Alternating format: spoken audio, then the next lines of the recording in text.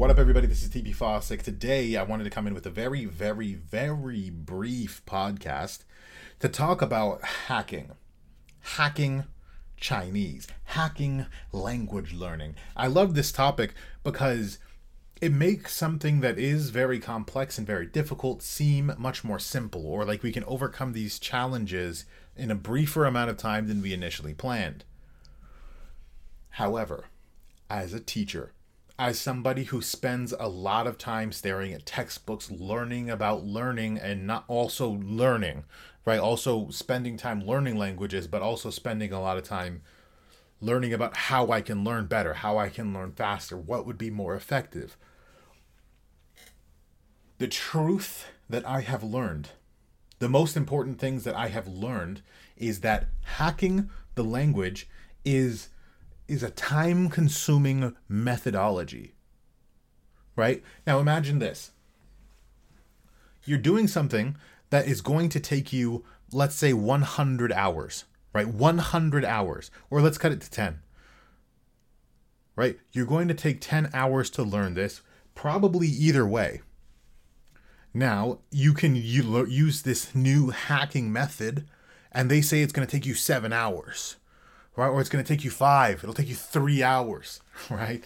But you now have to apply a new method, which you have to learn the method for, right? You have to learn this memory palace technique, which will help you compile Chinese vocabulary in much shorter time.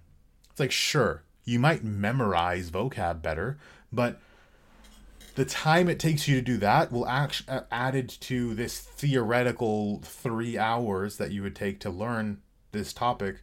It all adds up to actually more time, right? It might take you 15 hours to do all this stuff, right? And also that 3 hours thing is a fallacy, because really what it is like, instead of if you just, it's kind of weird. If you just look at the sums of the time that you spend with the method and without the method, right? You spend 15 hours with the magical, mystical hacking method, or you can spend just 10 hours just doing the thing the way that, your textbook or whatever you're using to learn Chinese has it set up as. And then after that, you can spend the extra 5 hours talking to people on Hello Talk, on meetup.com, people you've talked to before on WeChat or on WhatsApp or whatever it is.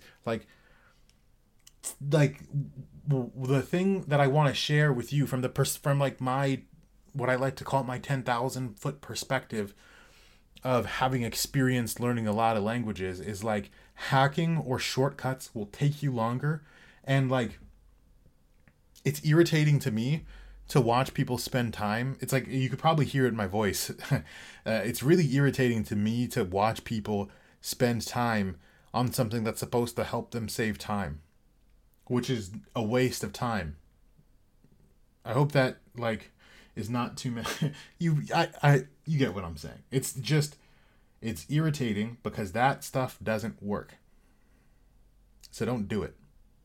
Okay, just stick with the path, and also remember what I always say is number one is find time to speak the language, hopefully with native speakers or with people who have a very high level in the language.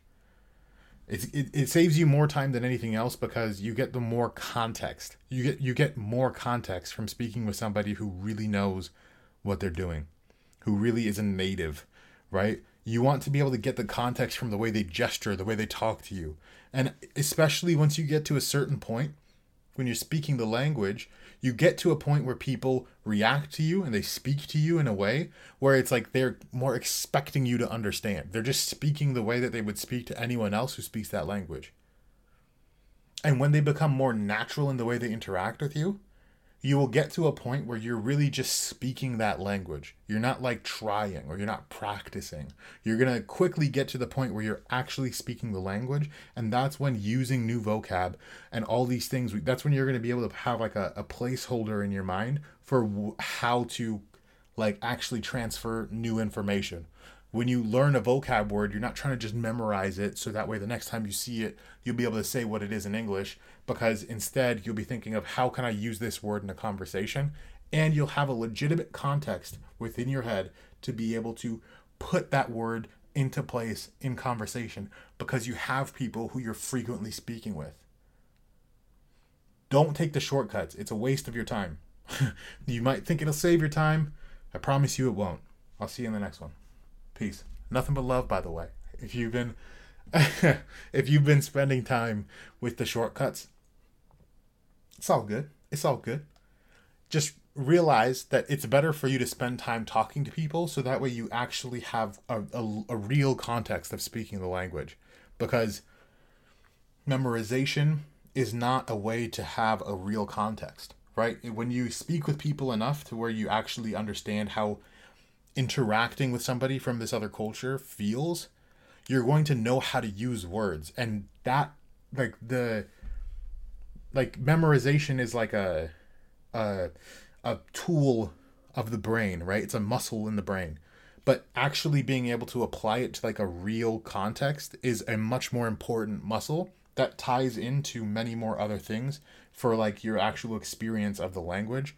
And that is going to mean a lot more for your life. So like you might think the skill of learning memorization is valuable, but not in the context of language, because it's a very, very small portion of what you're actually doing in a conversation.